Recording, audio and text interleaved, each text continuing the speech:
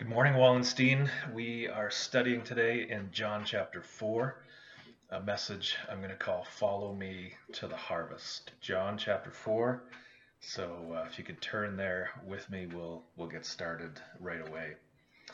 Um, it's pretty common in our day and age to hear about these kinds of pictures.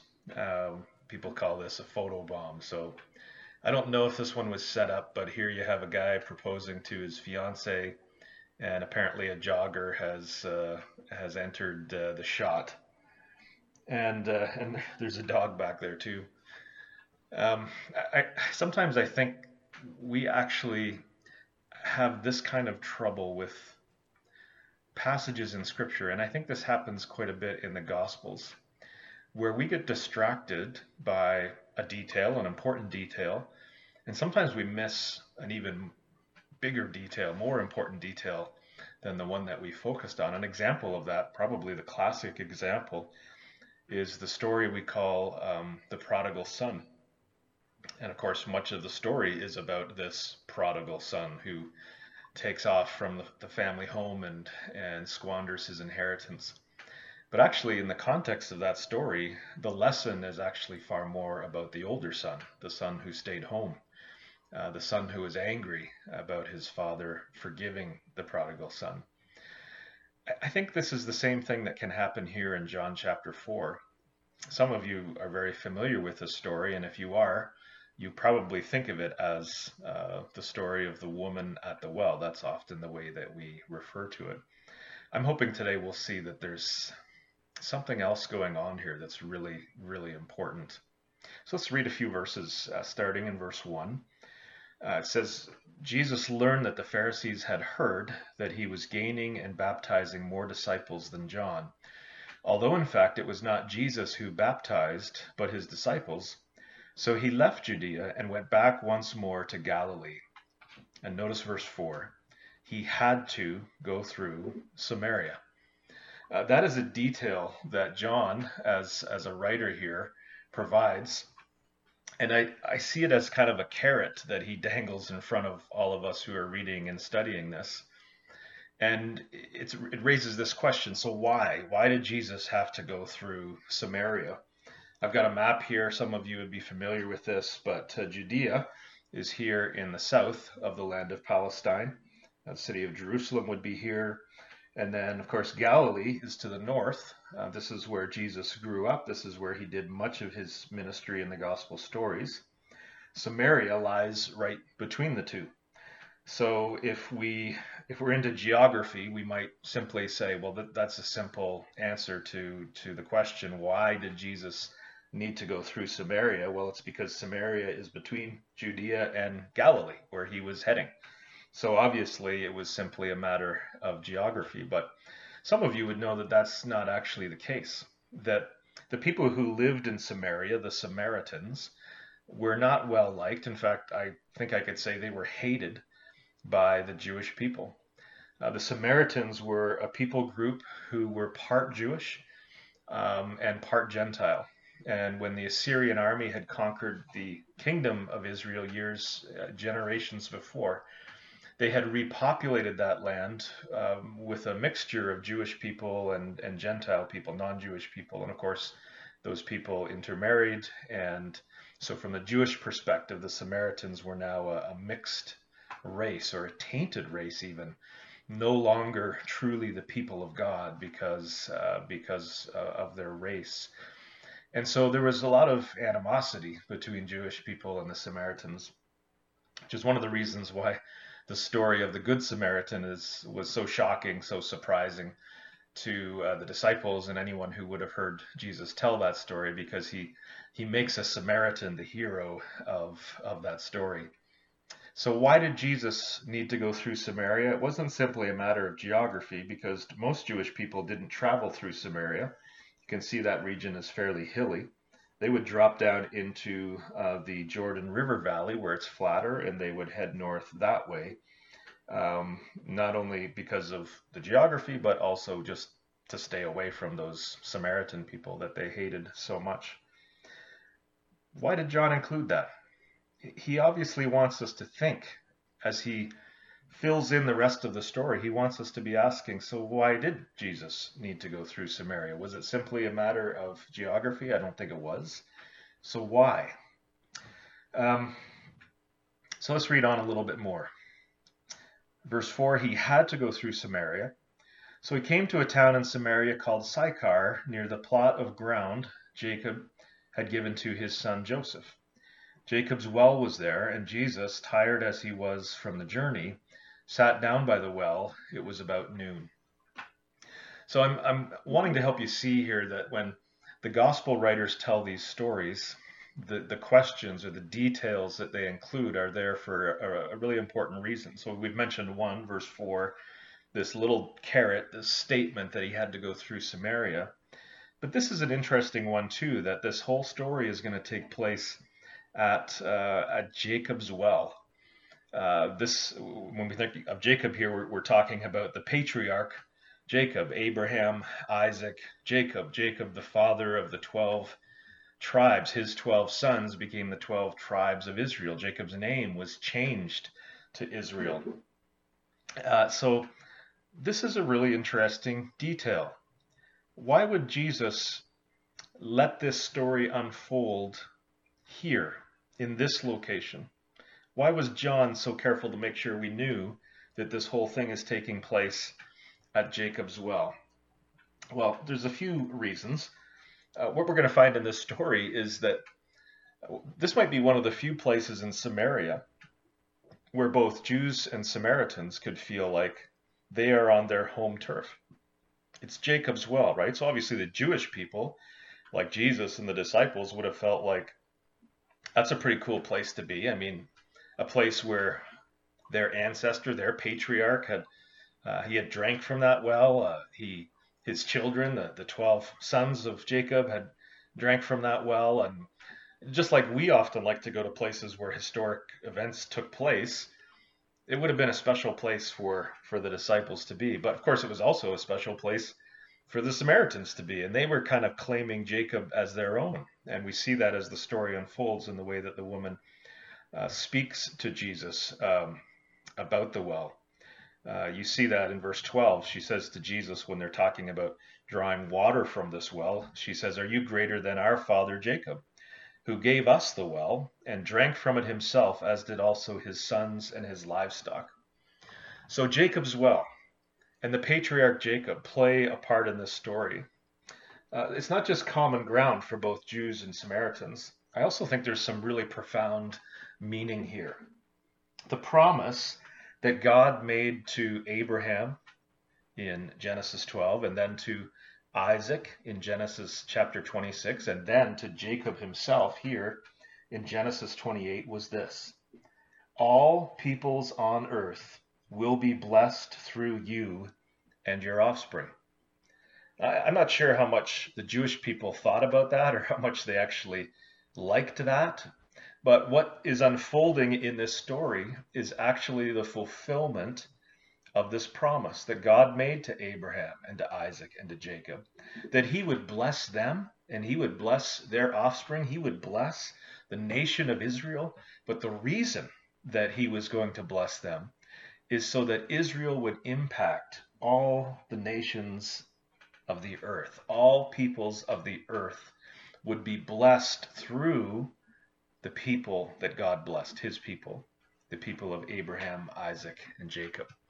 So that's one of the reasons I think this is really cool, that this whole thing takes place at Jacob's well, the patriarch of Israel, common ground for both Jews and Samaritans, but also a reminder of this profound promise that God had made to the patriarchs, that through their offspring, which of course would include the Jewish disciples and more importantly Jesus, the Jew, all peoples on earth will be blessed. So we'll keep that in mind as we carry on. So much of the story, as I've said already, takes place at this well, and it's a conversation that takes place between Jesus and this Samaritan woman. Notice verse 7, a Samaritan woman came to draw water. Jesus said to her, "Will you give me a drink?" His disciples had gone into the town, the Samaritan town, to buy food. The Samaritan woman said to him, "You are a Jew and I'm a Samaritan woman. How can you ask me for a drink. And then in parentheses, it says, for Jews do not associate with Samaritans. So John helps us understand the animosity, the hatred between Jewish people and Samaritan people, and it's embedded right here in the story. So these next number of verses provide the conversation between Jesus and the woman at the well. And this is the part of the story that we fixate on. This is what we tend to think is the main part of the story, and it really is good. I don't want to minimize that in any way. The conversation that takes place is tremendous, and so we see Jesus and the woman talking about Jacob and Jacob's well. And then we find Jesus using the metaphor of water as he sits there with the woman at the well, and uses that to describe what he offers as the Savior of the world. He offers this living water that can spring up in our souls and satisfy us and fill every ache and every need in our hearts. So there's a few places that this story goes, but I want us to notice some things about the woman. First of all, we see that she came to the well alone. A lot of people point out that that's strange. It would be very strange for a woman to come to the well alone. It would be very strange for a woman to come to the well at noon. This was a patriarchal society, meaning that women did not have the same place as men. And so they were forced to do some of these menial and even difficult tasks like carrying water. That's still true in places around the world today, in Africa and places in the Middle East. So it's strange because most women would come to the well in the morning when it's cool. Carrying water is not an easy thing to do. It's heavy. So they would do it first thing when the sun wasn't up, when the temperatures were still cool, and they would come together.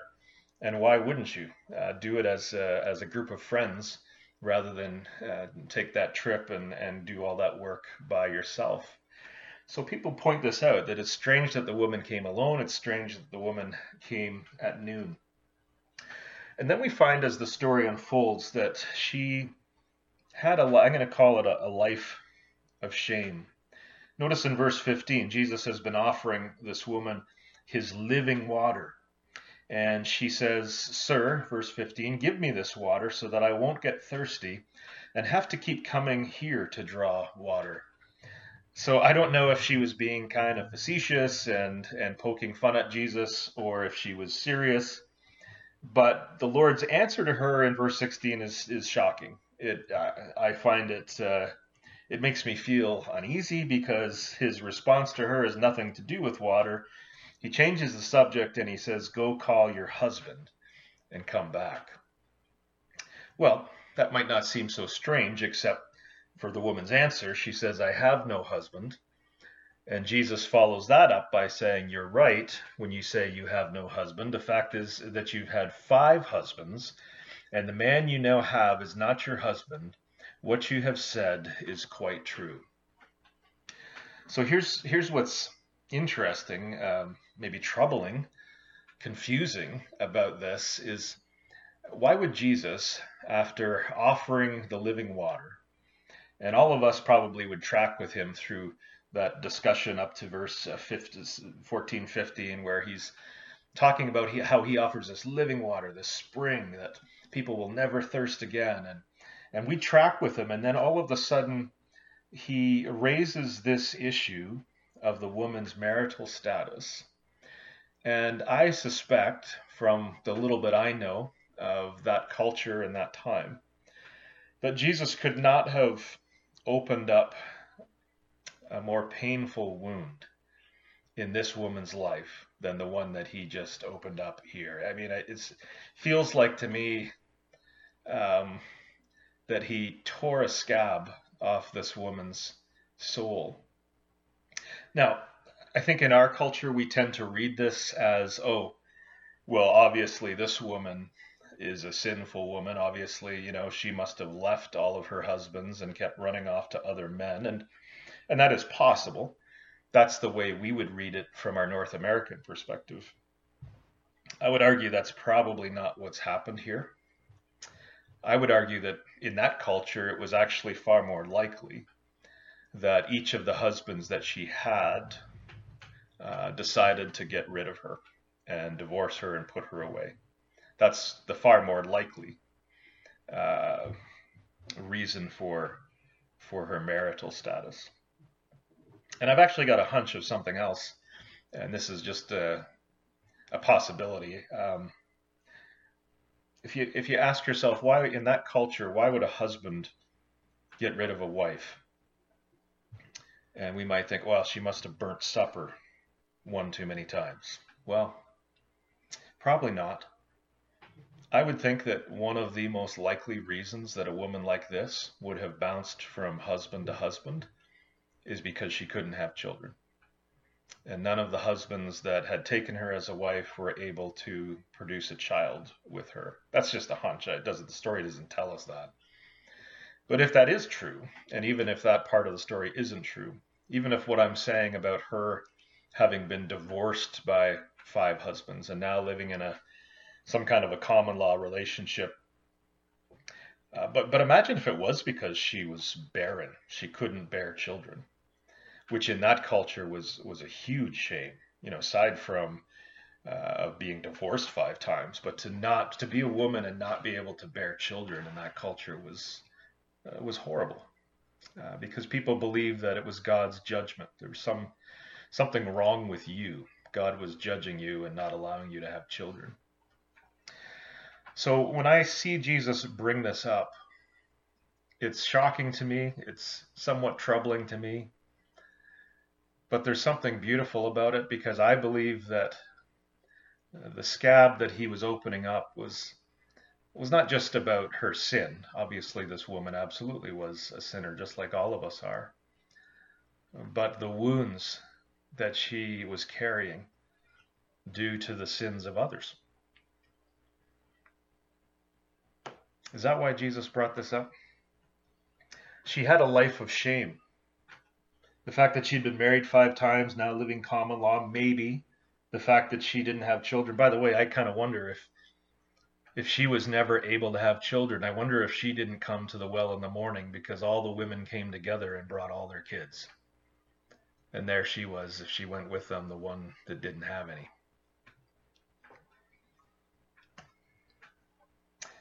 And yet for all of this, we find this woman is hopeful.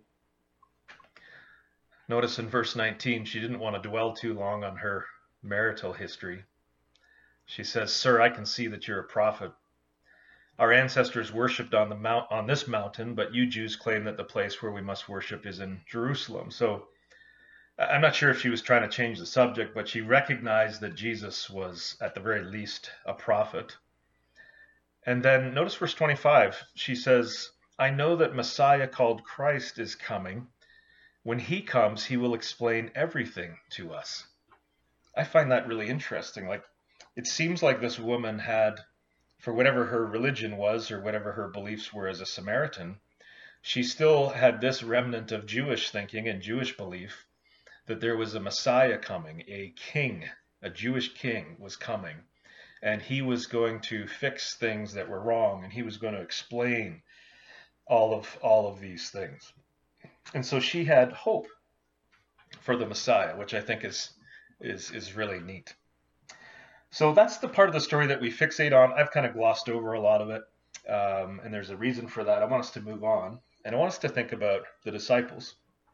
Verse 27 says, "His disciples returned and were surprised to find him talking with a woman." There it is again, that Jewish Samaritan prejudice. We don't talk to Samaritan women. But no one asked, "What do you want?" or "Why are you talking with her?" They had enough respect for Jesus not to question him. Verse 28, "Leaving her water jar, the woman went back to the town and said to the people, 'Come see a man who told me everything I ever did.'" So what I see in this story is that the disciples were like every other Jewish person. They disliked Samaritans. I've used the word hate here. I suspect that's probably how they felt. You might have noticed that when did the woman head back? When did the conversation with Jesus end? It's when the disciples showed up. Maybe a coincidence, or maybe it was her discomfort with what she already sensed. And by the way, when she had been coming out to the well, probably she passed the disciples heading into the village to buy food. So whether anything was said or even not said, I'm sure that she felt and experienced all the usual Jewish prejudices against Samaritans from the disciples. Here's a verse from Luke 9:54. This is a story that takes place in Samaria.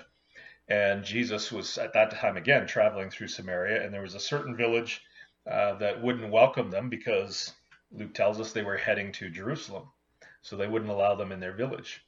So this is James and John, the sons of thunder. I mentioned this verse a month or two ago, and they say to Jesus, "Do you want us to call fire down from heaven to destroy them?"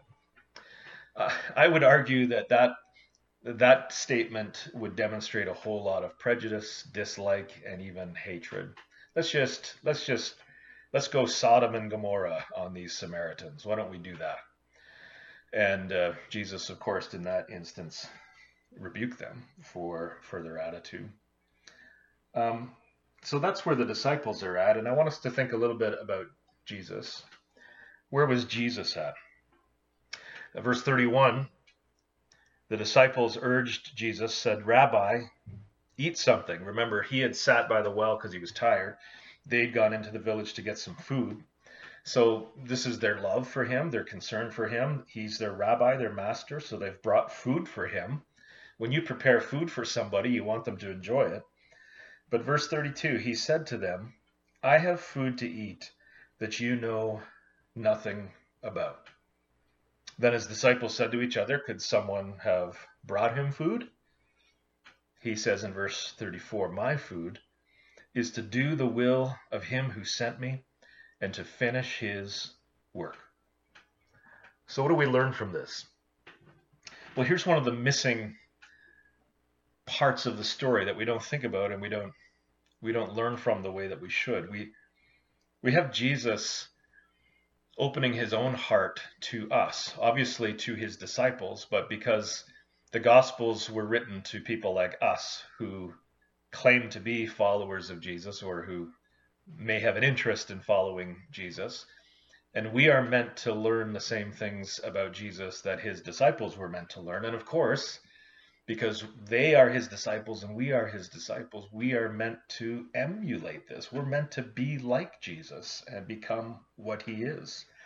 So what Jesus is saying here is that his life was fueled by the will and work of God. Did you see it? Verse 32, "I have a food to eat that you know nothing about." It reminds me a little bit about that famous statement, the Old Testament statement. Jesus quoted it when he was tempted by Satan and said, "Man shall not live on bread alone, but on every word that comes from the mouth of God." It's kind of like what he's saying here. There's a food that he has, that he will eat, that he needs. It's like a nourishment. It's the fuel of his life. And he explains what it is in verse 34. "It is to do the will of him who sent me and to finish his work." Now, when Jesus came to the end of his life, he could say, I think in this very gospel, we would find Jesus praying to his Father and saying, "I have finished the work you have given me to do." We see Paul, the Apostle Paul, said something similar at the end of his life when he talked about how his life was being poured out like a drink offering, and he says, I've run the race, I've finished the course. I want us to think about our own lives for a moment and ask the question, are we finishing the work that God has for us to do? And of course, the work that God has for us to do is a continuation of the work that God had for Jesus to do. Are we on that agenda? Is that the fuel of our life, that we just want to do what God has for us? Ephesians 2 says that, talks about how we're saved by grace through faith. And then it goes on to say that that God has prepared these good works for us to do. He prepared them for us beforehand. If you're a follower of Jesus, God has an agenda for you. He has a plan for your life. He wants you to be fueled by the Word of God, by the will of God. He wants your passion to finish the work that God has for you and for me as well. So what a lesson that Jesus gives his disciples. I find this is one of the most profound things in the whole passage. But again, we often miss it. Next, he does this. Verse 35. Don't you have a saying? It's still 4 months until harvest. I tell you, open your eyes and look at the fields. They are ripe for harvest. Even now the one who reaps draws a wage and harvests a crop for eternal life, so that the sower and the reaper may be glad together. Thus the saying, one sows, another reaps, is true. I sent you to reap which you have not worked for. Others have done the hard work, and you have reaped the benefits of their labor. Now, I want to just take you back to verse 28. This is the woman, describes her leaving her water jar. She went back to the town and said to the people, come and see a man who told me everything I ever did. Could this be the Messiah? And verse 30 says, they came out of the town and made their way toward him. So while these sayings of Jesus, while this teaching about the disciples being ready for harvest and lifting their eyes and seeing the reality of the harvest all around them, here's what I picture. I picture that while he's saying these things, there is a crowd, and we don't know how many people, but there's a group or crowd of people, Samaritan people, who are coming down the road, and nobody could miss it because they would have been talking and there would have been dust blowing.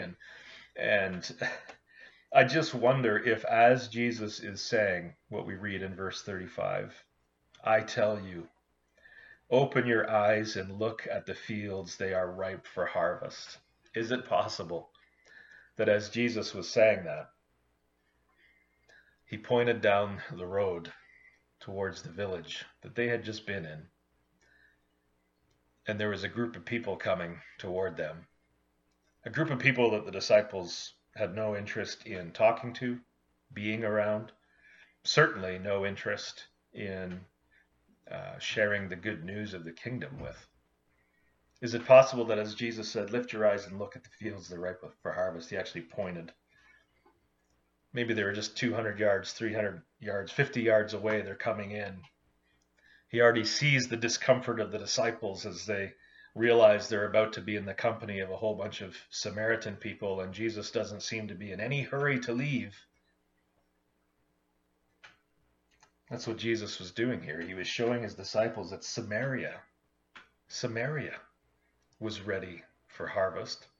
There's some interesting words here about how other people have sown, and actually that's true in this story. In fact, I would argue that what happens in the first half of John 4, Jesus speaking to the woman and creating in her this spiritual hunger, which causes her to go and get a bunch of other people who come out, and we're going to find out in a moment, are ready to be harvested. Jesus has already done the work, and Jacob has already done the work, and the Old Testament prophets have already done the work. Now it's their opportunity to be there to invite these people to salvation in Christ. In my first summer serving in Gory Bible Fellowship, Claude Martin, who some of you would know, had been witnessing to a man, a neighbor of his, and for several weeks or even months. And in my first summer, just new on the job, I had the privilege in my office to lead Steve to the Savior. And it was an amazing privilege, but I can tell you, I hadn't done all the work there. Claude Martin and others had loved this man and shared the gospel with this man and put it on display for this man. And I got to be there when he received Christ. What a privilege. Do you see what Jesus is doing here? He is a rabbi. The disciples are his apprentices. The calling on their lives is that they would go to Jerusalem, Judea, Samaria, and to the ends of the earth to take the gospel of Jesus. And they had no heart, no interest, no vision, no passion to take the gospel to Samaritan people or to non-Jewish people of any kind. Do you see why John 4 is so important? If they were going to be followers of Jesus, their prejudices against Samaritans and non-Jewish people and other kinds of people, even Jewish people that they didn't like, had to be overcome. And I believe that's why Jesus had to go through Samaria. The end of the story tells us what I've alluded to already. Verse 39, many of the Samaritans from that town believed in him. Because of the woman's testimony, he told me everything I ever did. So when the Samaritans came to him, they urged him to stay with them, and he stayed 2 days. And because of his words, many more became believers. Now I assume that because Jesus stayed, the disciples also stayed. We don't know that for sure, but I would assume that they did. I just wonder, I wish I could be a fly on the wall to see how that went. Was there a change of heart over those 2 days? Did they begin to build any friendships with these new believers?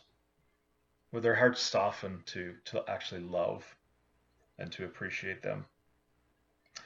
Verse 42, they said to the woman, we no longer believe just because of what you said. Now we have heard for ourselves, and we know that this man really is the Savior of the world. So, if John 4 is a picture, I wonder if we've missed the main event. The story of the woman is incredible. There's actually a lot of wonderful lessons we can learn about how we might share our faith with someone. Beautiful story. But I would argue that what's more important than that one woman or that one village is that these 12 disciples were taught a crucial lesson. A lesson that if they didn't learn it, they could not truly be followers of Jesus. They could never fulfill his mission. They could never do his will until their hearts were changed. This is a neat little verse from Acts chapter 8. Peter and John returned to Jerusalem preaching the gospel in many Samaritan villages. This is Peter and John after their 3 years with Jesus, after the coming of the Holy Spirit, after they'd learned some of these lessons, and now they were putting it into practice. Now they believed what Jesus told them, that the harvest was ripe. Now they were ready, not to call down fire on Samaritan villages, but to actually go share the good news of Jesus. So what about us?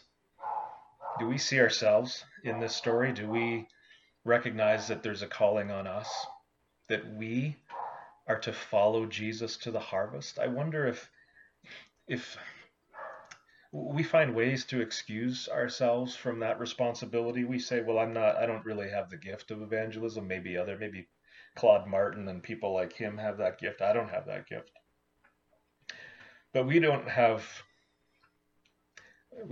really have any theological or scriptural reason to say that. When Paul spoke to his son in the faith, Timothy, a man who seemed timid and maybe himself struggled to be bold in sharing the faith, he said to Timothy, do the work of an evangelist. I feel like he was saying, Timothy, I know you don't think you're an evangelist, but I'm asking you to fake it. Do the work of an evangelist anyway, even if you don't feel like you're gifted in that way or skilled in that way. And it's our privilege. How beautiful on the mountains are the feet of those who bring good news.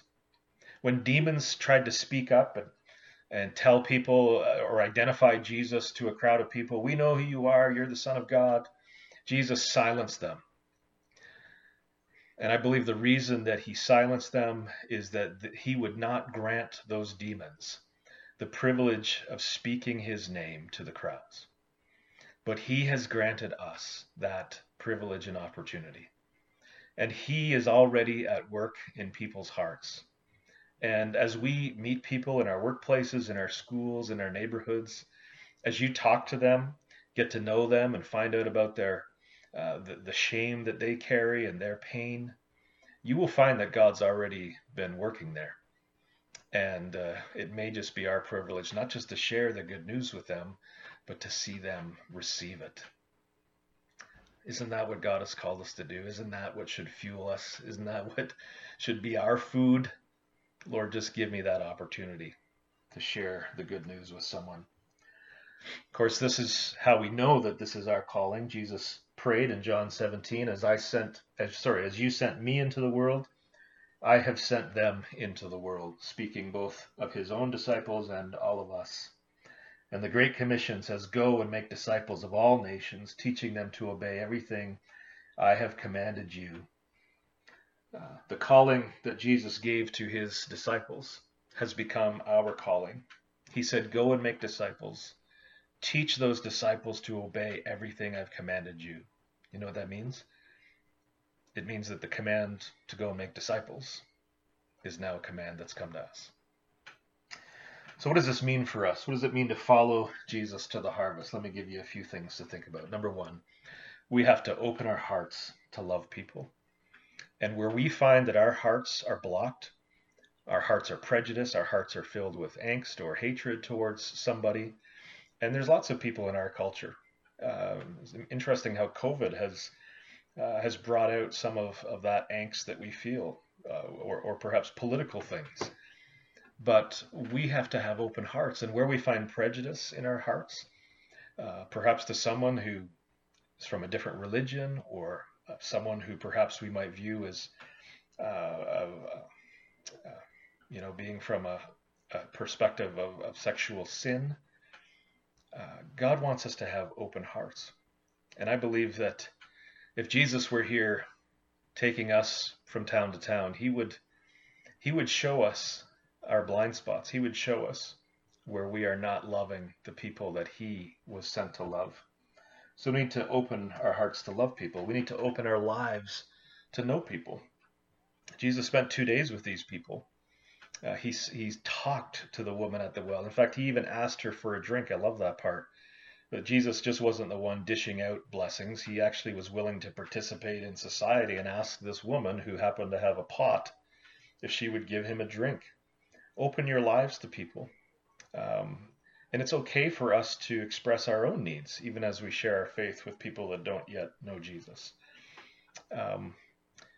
How in your life do you find ways to be involved in the community?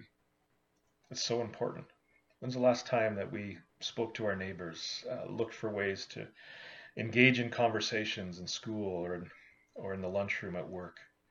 Open your life so that you will know people. Open your hands to serve people. This is creates so many open doors in our culture where people are suspicious of religion and religious people. Showing practical ways, serving people, being kind is a way that not only opens our hearts to them, it opens their hearts to the message. And then, of course, we can't forget this. This is crucial, that we open our mouths to speak the good news to people. I know for many of us, this is the scary part. This is the hard part. We have God Almighty living within us, putting words in our mouths and enabling us to do this. I believe that if we would seek to obey God, and if we would ask him to enable us to do this, and by the way, if he first gives us a love for somebody, that's really the most important thing. If you truly love someone who needs to hear the good news, you're going to give them the good news, and God can help us to do that. So follow Jesus to the harvest.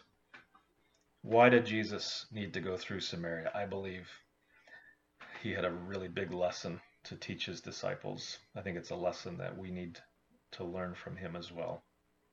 Let me just pray. God, we thank you so much for your word. Thank you for Jesus. He's not only the one who saves and rescues us from sin and transforms us, he's the one who shows us what it truly looks like to be kind, to be human, and certainly, Lord, what it looks like to be a Christian. So, Father, help us to long for the same food that fueled him, this longing to do your will and to finish your work. Lord, give us eyes to see that is your calling on us too. And I pray that you would enable us to do this. We want to do it for your honor and glory, and we pray this in Jesus' name. Amen.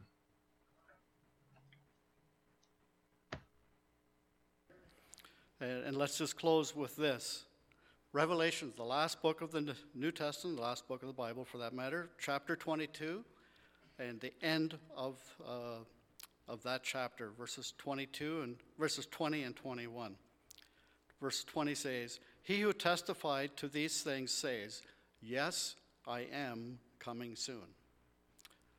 Here we are, 2,000 some years later, we still believe that Jesus is coming soon. Amen. Come, Lord Jesus. The grace of the Lord Jesus be with God's people. Amen. So the grace of the Lord Jesus be with you as you go out, as you serve him, as you be his ambassadors in your field this week. God bless you.